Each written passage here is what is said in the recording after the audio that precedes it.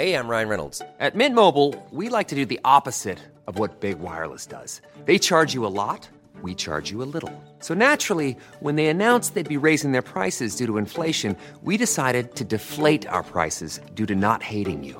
That's right. We're cutting the price of Mint Unlimited from $30 a month to just $15 a month. Give it a try at mintmobile.com/switch. $45 up front for 3 months plus taxes and fees. Promo rate for new customers for limited time. Unlimited more than 40 gigabytes per month. Slows full terms at mintmobile.com. This episode of Silent Giants is brought to you by Allie. Allie, powered by Verizon locations, are developed by Verizon, the world's leading technology company. In collaboration with Allie, a membership-only community workspace for creators, each location is a community, curated and powered by the emerging technologies and thought leadership of Verizon.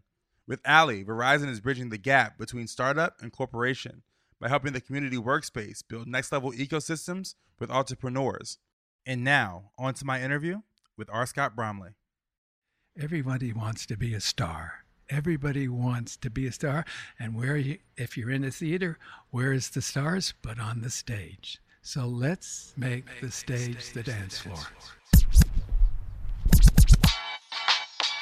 Yeah, check it out. I'm your host, Corey Cambridge. Yeah. Everybody tuning in, you invited. No matter what mood you in, get excited. Everybody love the music, let me tell you how they do it. Whether writer or an agent, let me tell you how they made it. You are now talking to a silent giant. Wanna walk in their shoes, silent giants. Wanna study they moves, silent giants.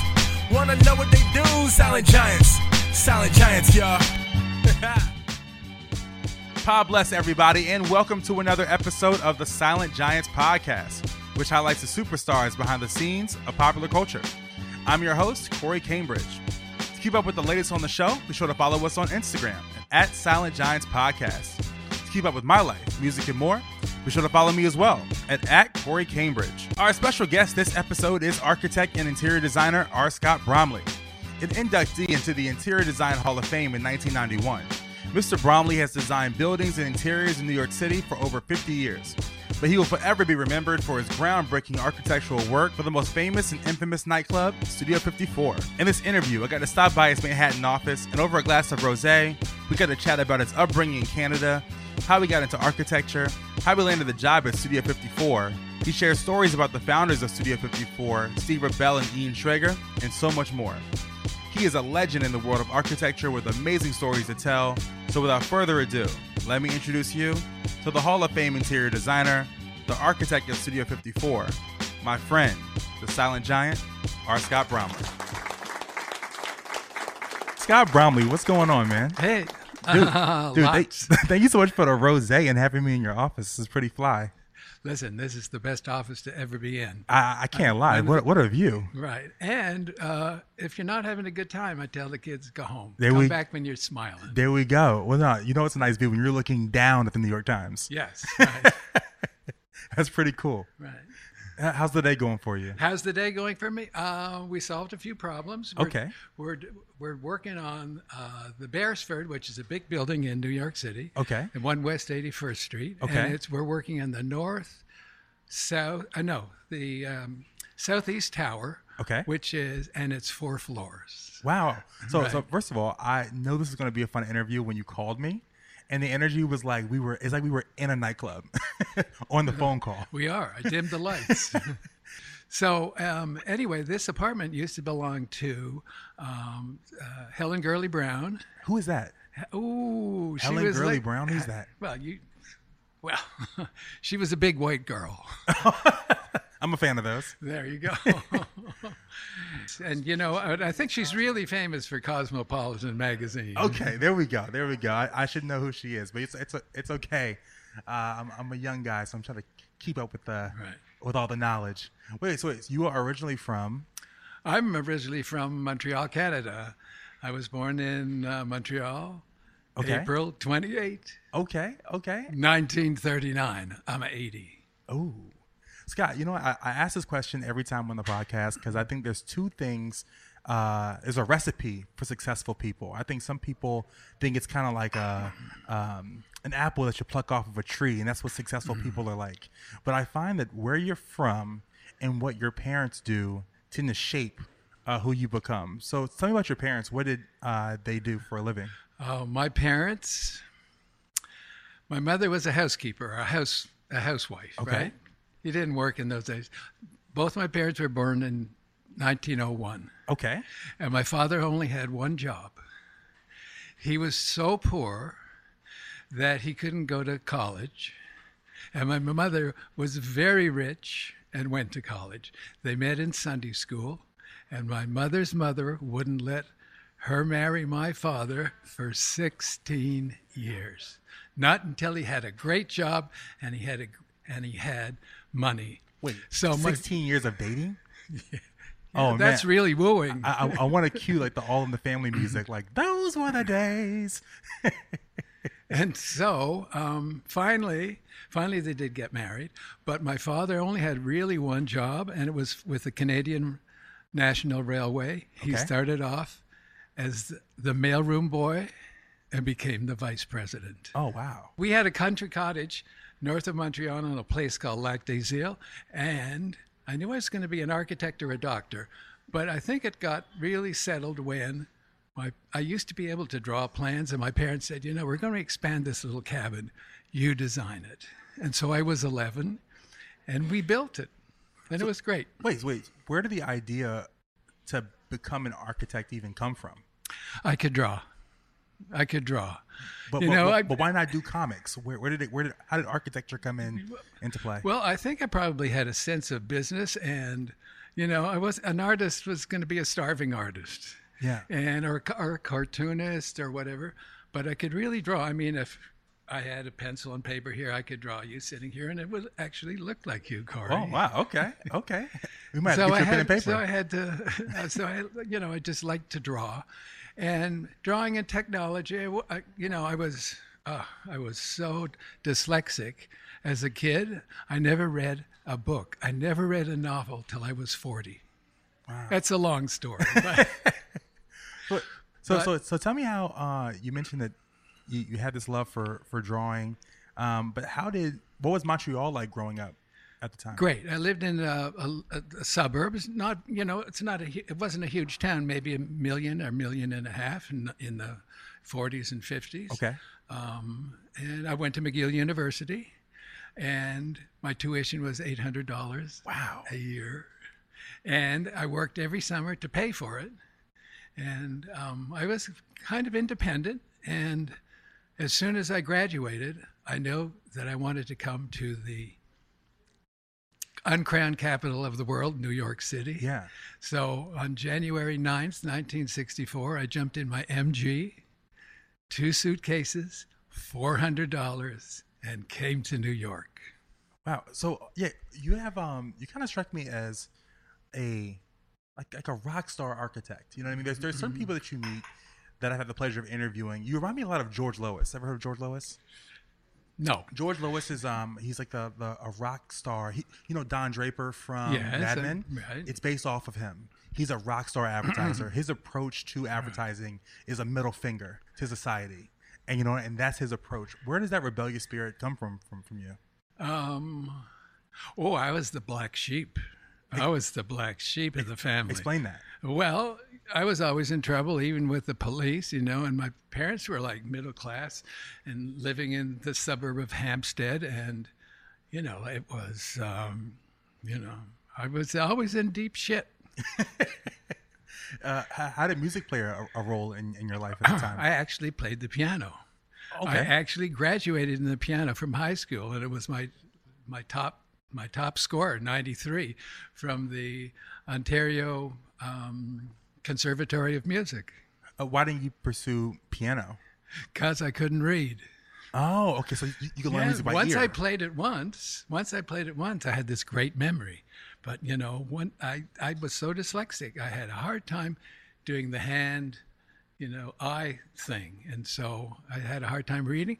And I really never read a book until I was 40. That's a great story, too. But I don't know how much time we have. Oh, yeah, we got a little time. Much time as you have, because I'm interested to talk to you. So hold on. So did you ever have any desire to pursue piano as a career, or was it just going to be a hobby? I did play well, but I couldn't read. So what good was it to me, But I do enjoy it. In fact, I go to a house in St. Bart's every winter for like 2.5, 3 weeks, and it has a grand piano in it.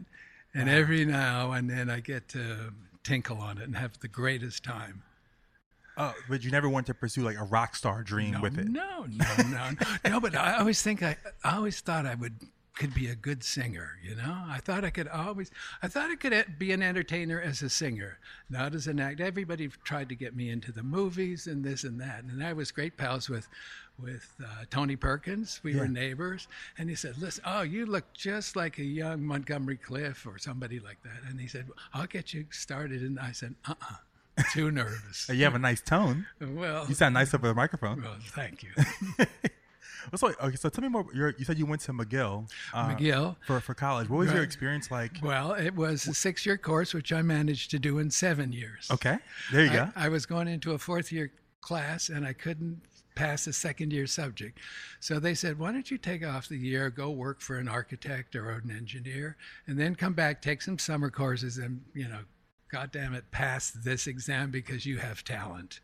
So I said, okay, that's what I did. And I went to work for a guy called E.J. Ryan, and he was an engineer and a really old guy, maybe in his 80s. Okay. And he really liked me, and he sent me to Corner Brook, Newfoundland, to redesign an existing hotel there.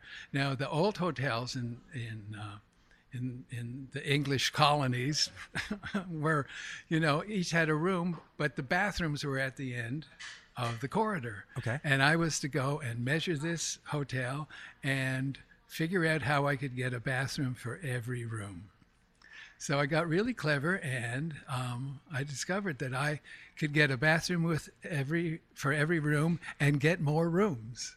Interesting. So they were like thrilled about that, and I was staying at the hotel that I was measuring, and every night I would go and sit at the bar. And then one night, I was sitting beside a bar, and this man was making a fishing fly, and I was fascinated because I really do well with my hands. I can fix your car, I can fix your washing machine, but I couldn't read.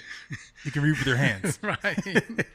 And so I watched him make this fly, and I thought, wow, that's interesting. I said, how are you doing that? And he said, so he showed me and everything, and he says, where are you from? I said, I'm actually from McGill, but I'm doing some work here at the hotel.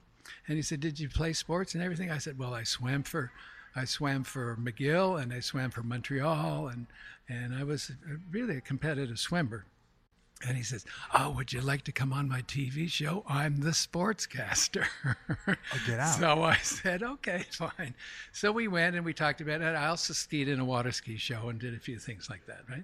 So all of a sudden, I went on for the one episode, and he got all this fan mail. Bring this guy back. Bring this guy back. So I was on for 3 weeks. So it was a real fun experience. When did you know that you had a natural gift for architecture? Early on, because I could draw. And then when I designed this house when I was 11, my parents actually took the bite. Hold on. You designed the house at 11? Yeah. Explain that. Like how 11, it comes after 10, and it's it's before 12. This is what I don't understand. Like, how did you have the idea to know that an architect, like designing and building? Oh, I was always interested in houses, and I could actually sit down and draw the plan. It was one of those God-given things, Wow. We can design now here in the office, and I know what it's going to look like before it gets built. I mean, I have that vision. Wow. I'm crazy. So you leave McGill, right? Yeah. So the 7-year plan, right. the 7-year plan at McGill. 7-year plan at McGill. Leave McGill, come to New York. What drew you to come to? Obviously, it's New York City, and it's New York City. But what drew you personally to New York? Well, as I said before, it's the uncrowned capital of the world. You can do anything here. You can do anything here. You can buy anything here. You can buy a giraffe here if you look hard enough. True. So you moved here, and what year was this? Did you move to New York? 64. And 64. And what was the climate like it was so in New York City racy and fun and so dirty. I came from Montreal, and you could lick off the street. New York to me was so dirty, and it was kind of funky, and I enjoyed it.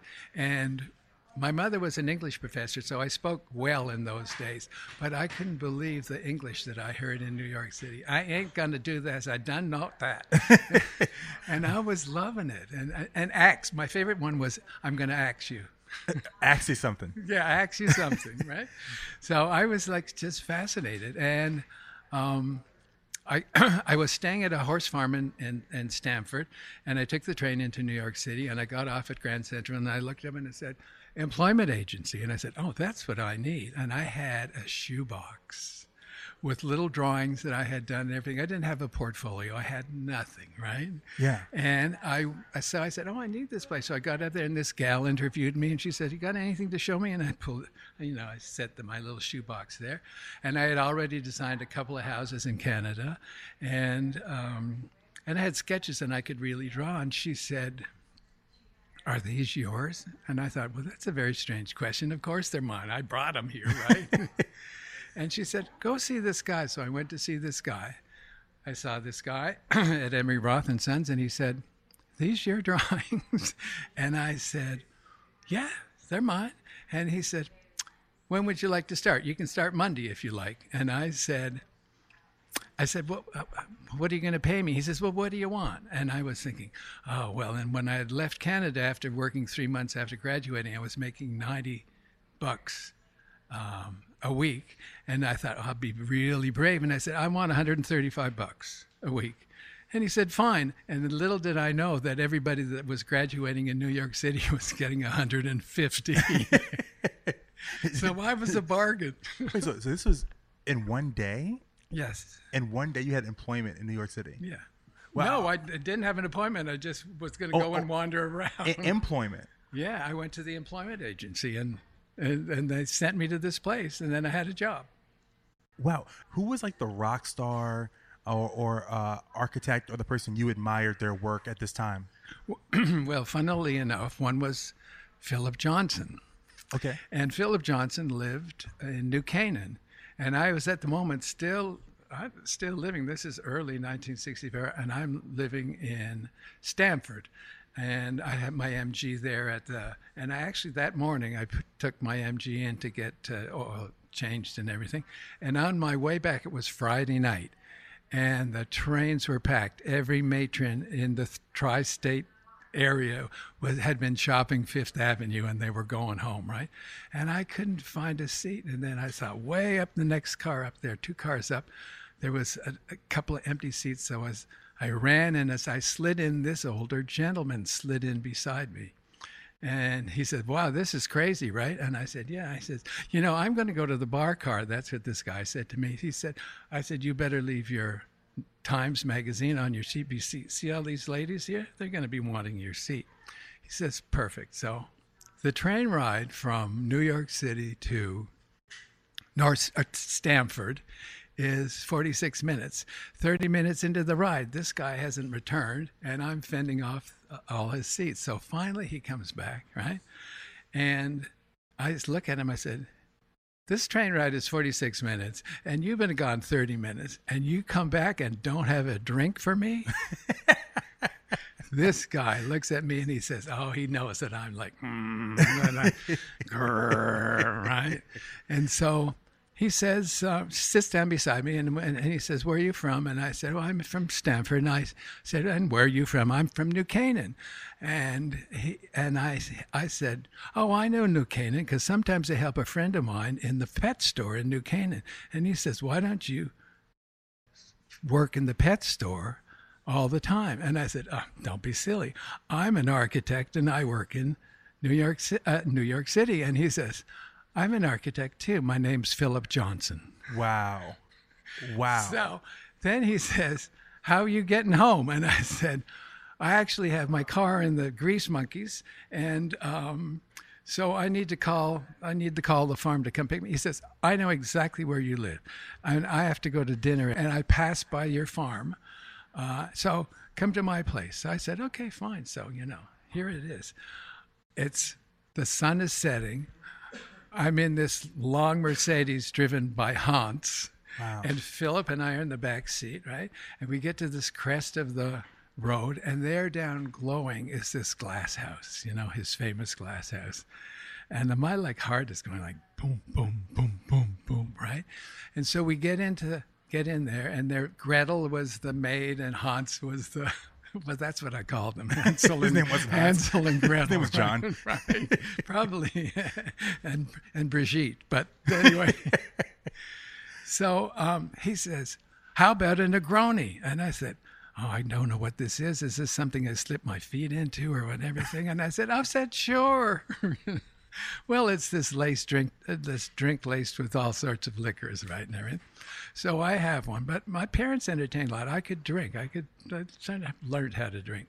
And then Philip's changing his clothes. There's no walls in this house except for the bathroom, which is a circle, right? So there's just pieces of furniture. I see the clothes flying and everything, and then Philip comes back and says, well, how about another Negroni? And I'm not going to say no, right? Yeah. So I said, sure. So we have a Negroni together. Then he starts walking me around this glass house, and he says, oh, here's a Chamberlain, and here's a Giacometti, and I'm looking at all this famous art, right? And I'm thinking, I'm pinching myself. I can't believe. And then we're talking, and then he looks at his watch, and he says, hey, we're late. We got to go. I said, okay, fine. And so the house lights dim in the glass house, and out on the pea gravel lawn, the lights go up, and it's a 1957 Mercedes Gullwing. What in the world? So I'm thinking, I'm about to leave the house of my dreams and enter and ride in the car of my dreams. And so off we went, and he drove like a madman. The roads are skinny and the car is wide, So, but he knew exactly where I was going and everything. And I had a little valise, and he locked it in the trunk. And so he got me to the farm, and I said, I got to get he says, I'm really late. You'll have to come tomorrow for lunch to get it. Wow. What was he famous for? His work. The roofless church was the very famous thing that he did. But he did the State Theater at Lincoln Center. Oh wow! Okay. Yeah, no, and this famous glass house he did as part of his thesis. He came from a very rich family, right?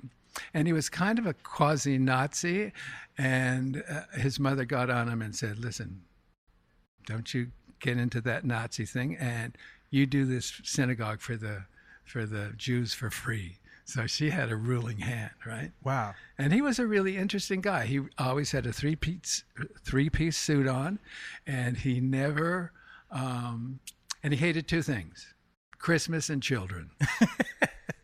Well, I mean, they go together. Yeah, there you go. So anyway, so he dropped me off, right? And then I went into the house. Oh, and in the house, it was really interesting. In the house was staying Tab Hunter. I'm sure you don't know that name. No. But lots of people would. He was a very famous movie actor in the 50s and 60s. Okay. And Larry Kurt was also staying there.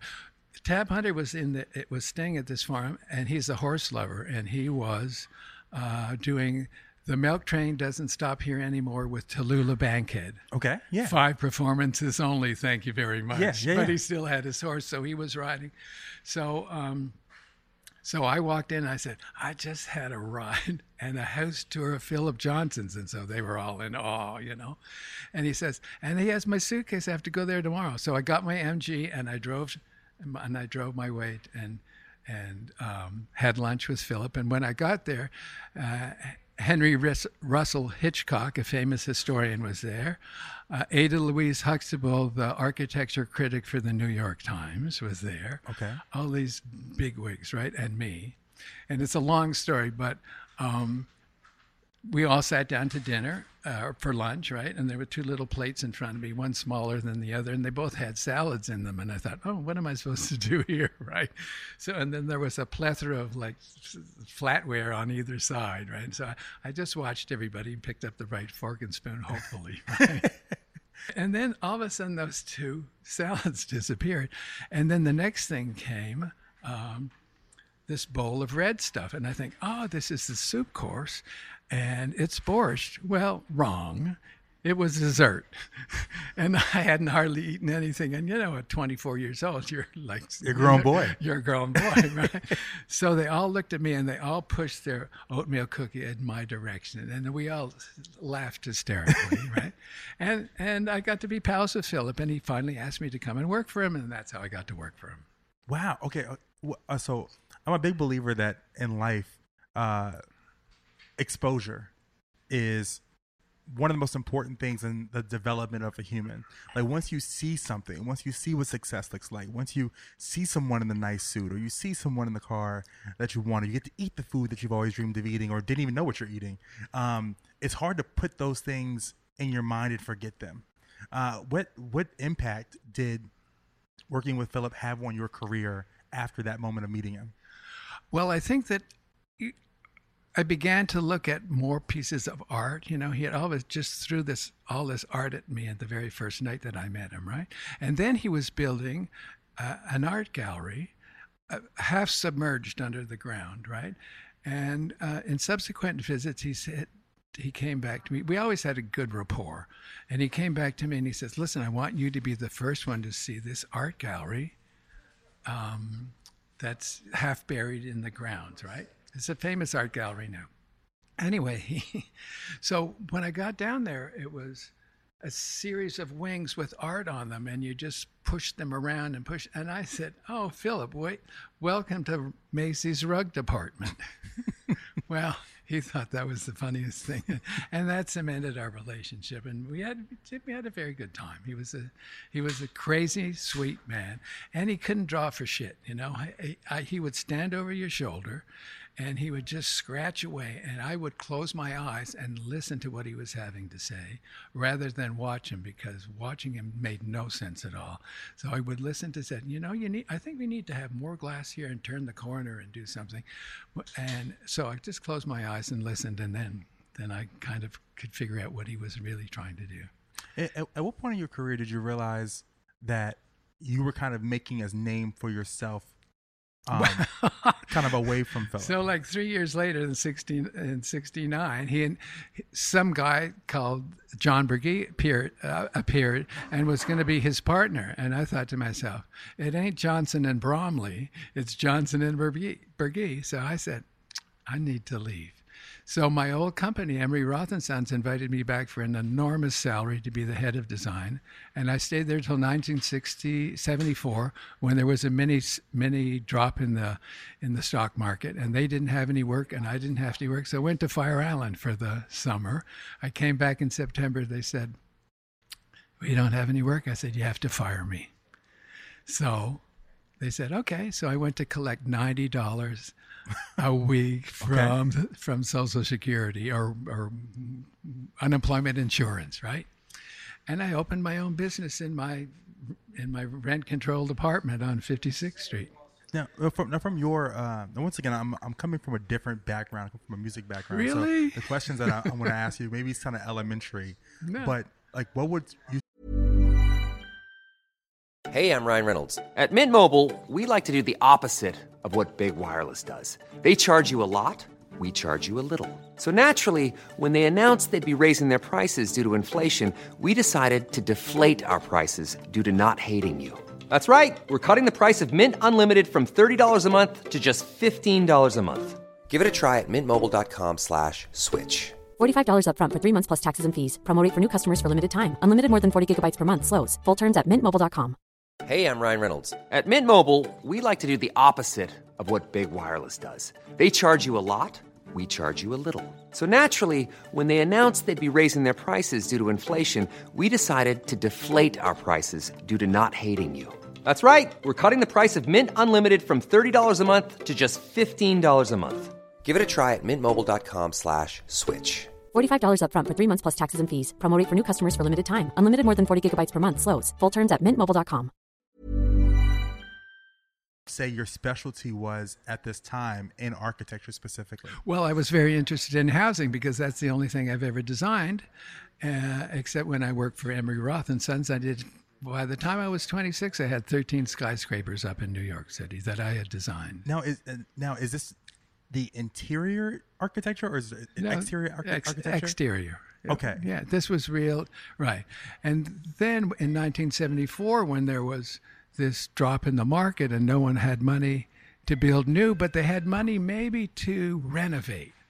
So I started sculpturing the insides of spaces, and I guess maybe I was one of the first interior architects there was. Okay. And I started to I did a showroom at the D&D building, and then I did a house in East Hampton, and it was well received and whatever. And all of a sudden, I was doing houses, which I knew better than anything else, because I mean, I designed all these tall buildings, but I didn't work in them. I didn't, my office with Philip was in the Seagram's building on the 38th floor, overlooking the East River. How terrible is that? Not bad. Right? So how did it come to be that you would design Studio 54? How'd that happen? Well, 76, 77, I partnered with a good friend, Robin Jacobson, and we designed a store on 57th Street called Abattoiry in 77. And the opening, and it was great because it had 14 feet glass, but no mullions between them, no like vertical strips between them. They were butt joined with little pieces of metal clips, right? So this was the first time this has happened in New York City. And it got rave reviews and lots of things. And in the meantime, a group of us had done little jobs that the New York Times picked up and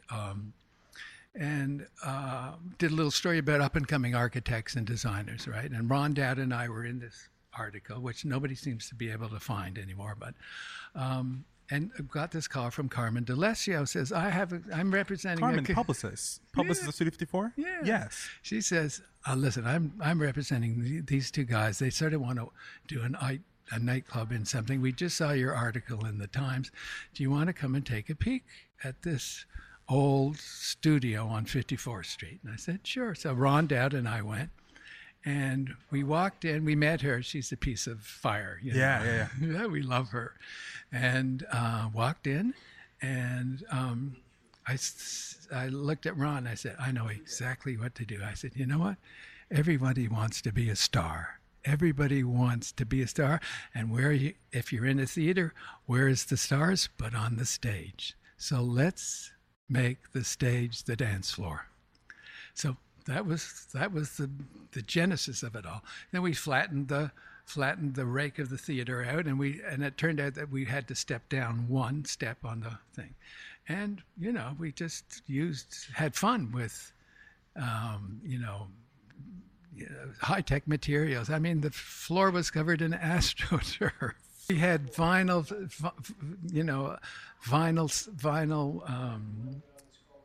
fabric bound with packing tape to make these banquettes that everything rolled around. You could change the shape of the room, and not physically, but you could change the shape of the room with the furniture, and they all fit together, or they all separated. And so every night it looked different. Yeah, look, take me back to, you were with Carmen when she gave you the first tour of the space. Yeah. Mm-hmm. Now, this, if I'm not mistaken, Studio 54 was an old television studio or something. Yes, it was. It was first designed as the Gallo Opera House. Okay. Then it became defunct, and then CBS took it over as a TV studio, and like $64,000 Question was there, and What's My Line, and whatever, and that kind of fell into disrepair. And obviously the boys saw this, and Carmen called us, and I don't think anybody else was ever called in to design this. It's not always great to shout out your first ideas, but most of the time your first ideas are your best ideas. So we didn't say, we'll come back and make it. I said, look, I think we can do this, and this. Yeah, and did you instantly look at right the space? On the very first interview, and bingo, we were doing it. Did you instantly look at the space and see the vision of what you could do with it? Yeah, right. Well, that's that little special insight I have. What was the what was a challenge for you? To get it done in 6 weeks. So you get 6 weeks to get it done. Yeah, we built it in 6 weeks. We had 2 crews of Irish workmen right off the boat, I think, building this, and we opened in September of 77. April 26, 1977. So, did you have a chance to meet with Steve Rebell and Ian Traeger at all? All the time. I dealt with Ian all the time, and then I would see Rebell at the beach. At the beach. Right, and he would be staggering around, and every time he saw me, he'd come up and gave me a great big hug and a kiss. What was describe Ian and Steve? Ian was the business guy. Ian was really bright. He had great ideas, and he was fun to deal with. And Stevie was all smiles and tits and ass. He was like all. He was the vibe. Yeah, right. He was the guy. At this time too, did you know the magnitude before you took on We had no idea it was going to be a household word. We had no idea. We were just designing stuff and thinking outside the box. We had lasers and old chandeliers and painted lots of stuff black and maroon and red. We had 6-foot speakers. I mean, it was. And Scott, let me for folks who obviously it's a podcast, so it's an audio experience. Can you describe what it was like walking in to Studio 54 at that time? Well, it was interesting because there was a vestibule, so there was 2 sets of glass doors, right? So you really couldn't hear the sound on the outside.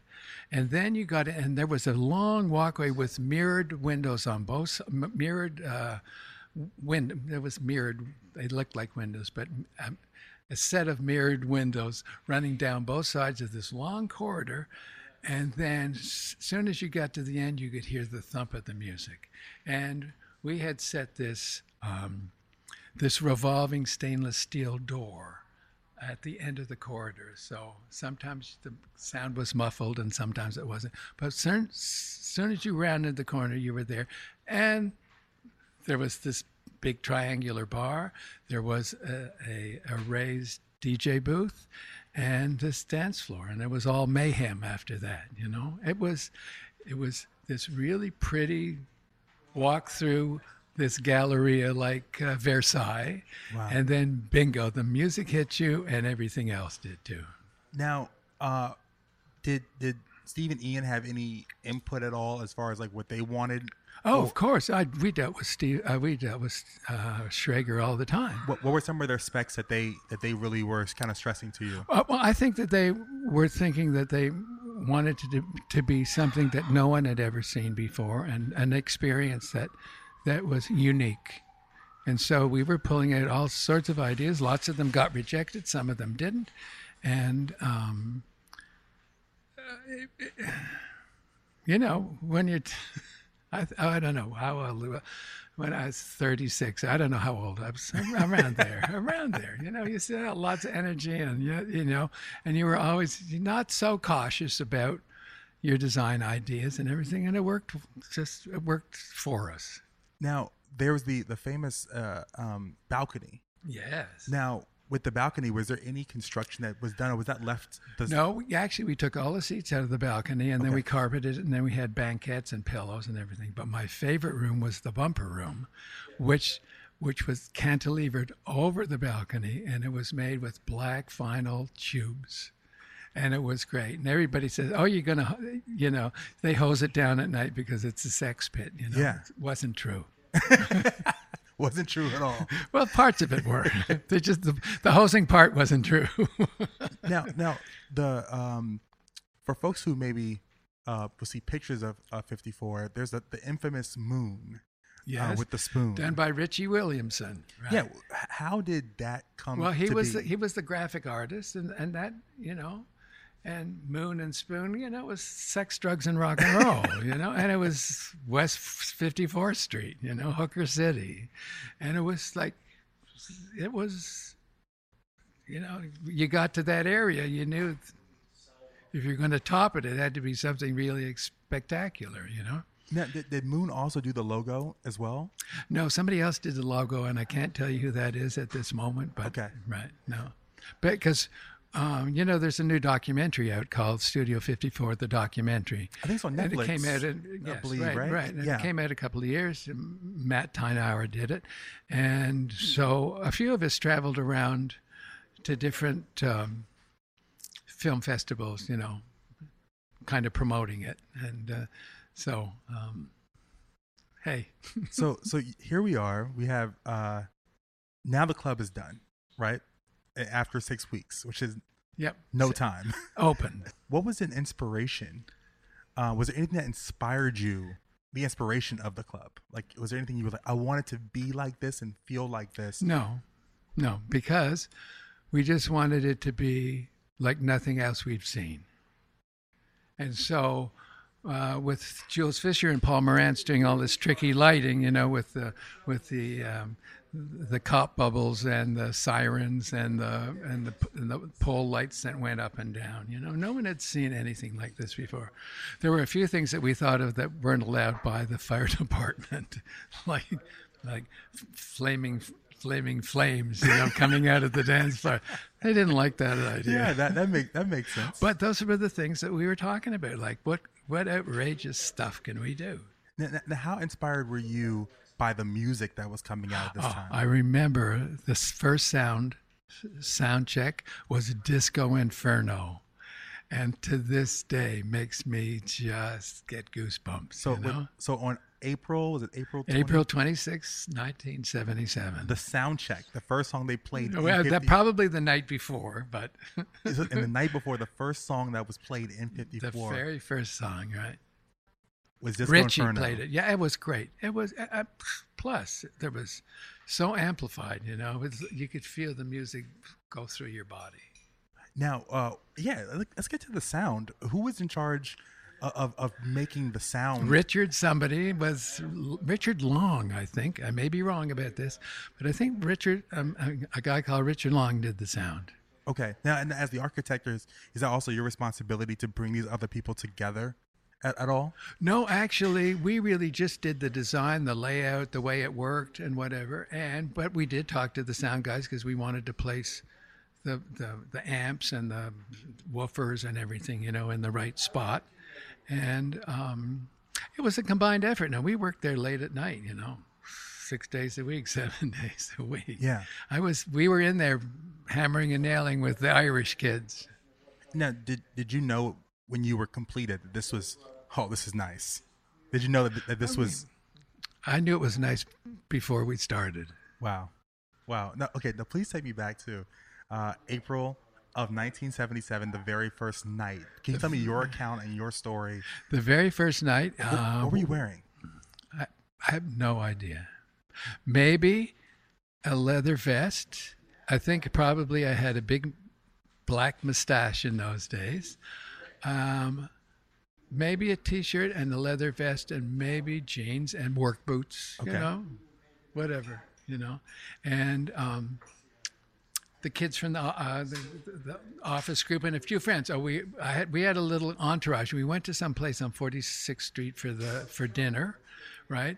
And then we got there, and there was the street was blocked off. There were horses, cops on horses, and the street was absolutely impassable, right? But we worked our way in, and Stevie was there, and Mark Beneke, and of course they knew who I was and everything, so we waltzed straight in, and it was everything that we thought it would be, and it was just mind-blowing. Wow. At this point, do you realize this is special? Like this is different than anything I've ever experienced? Yes, right, yes, yeah. At that, 10 seconds, and you knew. Wow. Who all was there that night that you remember? Oh, I don't know. Sex, drugs, and rock and roll. I can't remember. I'm an old guy. I can't remember that. Oh, man. Okay, so do you remember some of the songs that were played? Well, I do remember Disco Inferno, and I can't remember. There were many. But I have some wonderful. Diana Ross. She was a client actually. Diana Ross came, and Bianca, and Halston, Wow. and Andy, and Liza. Liza danced with my father. Wow. Are you serious? Yeah, she looked at me, she looked at his hair, she looked at my mother's hair, and she says, pointing to my parents and then to me. I said, I nodded. She says, she went right up and grabbed my father onto the dance floor. What made Studio 54 special for you? For me, just the fact that we had designed it and thought about it and created. It's like having a baby. You work at it and you do whatever you can to make something special, and it's always and we got lots of compliments. It's always nice when someone says you did a good job. And that's the only thing that makes me keep pushing away is when clients say to me, you did a great job. Now, at what point did you realize the historical significance that the club would have? Say that again, Corey. I'm sorry. At what point would you realize the historical significance that the club would have? Probably day one. Really? After it opened, yes. I mean, it was so special, right? And then the newspapers the next morning, the Daily News, is it, and whatever, and it was like all over the place. And then the next week, more celebrities came, and the next week, Joanne was, getting the celebrities. Joanne, can't think of her name at the moment, and Myra, who was Stevie's secretary, and Honey, who was Schrager's secretary. They were working their asses off getting people in there, and you were able to go whenever you wanted. Yes. Wow. Never got refused. Wow. And we used to take clients. We used to take, like the president of Hilton Hotels couldn't get in, but could get in with us. I met Elton John there one day when I was doing a tour, and he was on the new bridge that we had designed, and he had his cap on, right? And so the bridge came close to me, and someone said, Scott Elton. And I said, hi, Elton. And he flipped off his hat, forgetting that he had hair plugs. And quickly put it back on again. He was having a good time. Yeah, right. So how did your career turn after Studio 54? Well, once you did Studio 54, you were on the map, the last nightclub we did, Jerry Kildare and I did, was in Moscow. Wow. It was called Manhattan Express in the 90s. Wow. Right. But we did other nightclubs in Chicago and all around the place. If I'm not mistaken, you're in the Architecture Hall of Fame. Yes. What was Interior Design Hall of Fame. Interior Design Hall of Fame. Right. What was that like? 91. What was that? It was a beautiful evening, actually. But and I remember that I had thrown my back out, and then they did a few words and everything about me, and then I went up on the stage, but I was really limping and I was not walking well because I had thrown my back out. So I got to the mic and I said, better living through chemistry. And I said, and as Phil Stiller says, I think my back goes out more than I do. Wow. But at the end of my thank you speech, I said, there are a few people here that couldn't be with me tonight. And I started naming every friend I knew that died of AIDS. And I spent about half a minute saying names, and then I said names as I walked off the stage when the mic couldn't pick me up, and the place erupted in a standing ovation. Right? It was the time of AIDS. It was difficult. Yeah.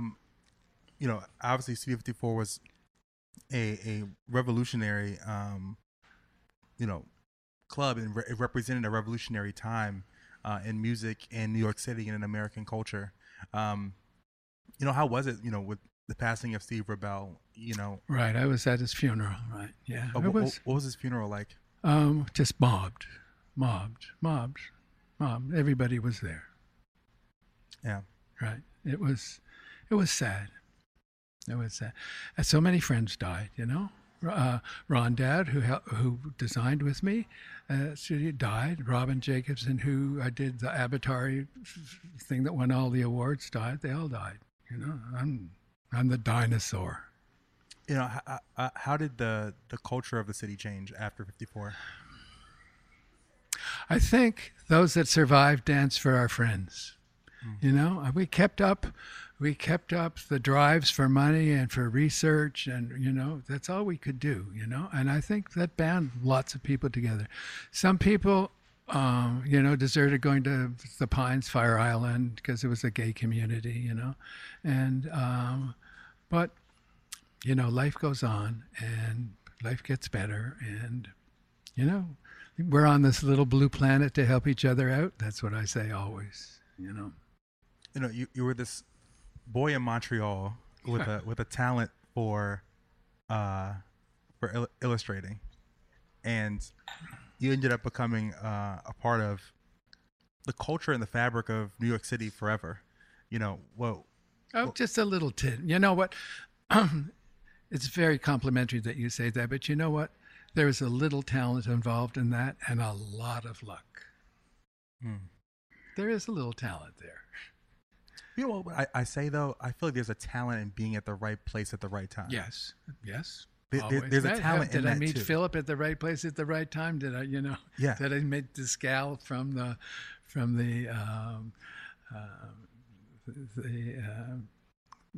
employment agency? You know, I just ran into the right people. Some famous, some not. But being that little boy from Montreal with a talent for drawing, to being who you are now, where you have this amazing office, and I could like peer down and look down and look at the New York Times. You know, like, how does that feel? It's great. I love my life. I love what I do. I love my partner. I love all my life. I love all my life partner. I love this office. I call them the kids, and we really have a good time together. We really do enjoy each other and produce some really great stuff. Scott, before we get out of here, I ask everyone on the podcast the same question before we close out. What have you sacrificed to achieve the great things in life that you've achieved? What have I sacrificed? Nothing. I went with the flow. I would live my life over again exactly like I did. I lost a few boyfriends to AIDS, you know. Yeah. That was hard to deal with. And but I always had the drive to just keep going and, you know, dance for them, fight for them, draw for them, you know. I'd do my life over again exactly like it. There were hardships, sure there were, but, you know, that's part of growing up. It's part of learning who you are and part of being part of this world, you know. Wow. Scott Bromley, it's such an honor to be able to talk to you today. This is, I always say, being in New York City channels my inner 16-year-old. I was that kid who would watch Behind the Music on VH1, and they would have the Studio 54 specials. And to be here today talking to you is unbelievable. I'm living my 16-year-old self. And thank you so much for taking the time. Thank you, Corey. This has been fun. This has been really great. Thank you indeed. You know, more rosé. More rosé paves the way. Okay.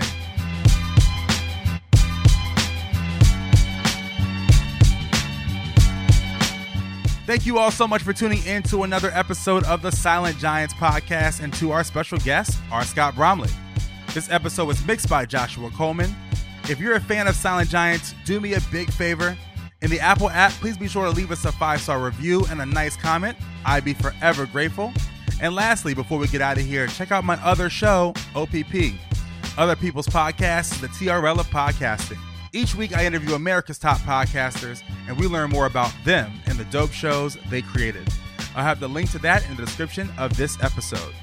I'm your host, Corey Cambridge. God bless y'all. Till next time.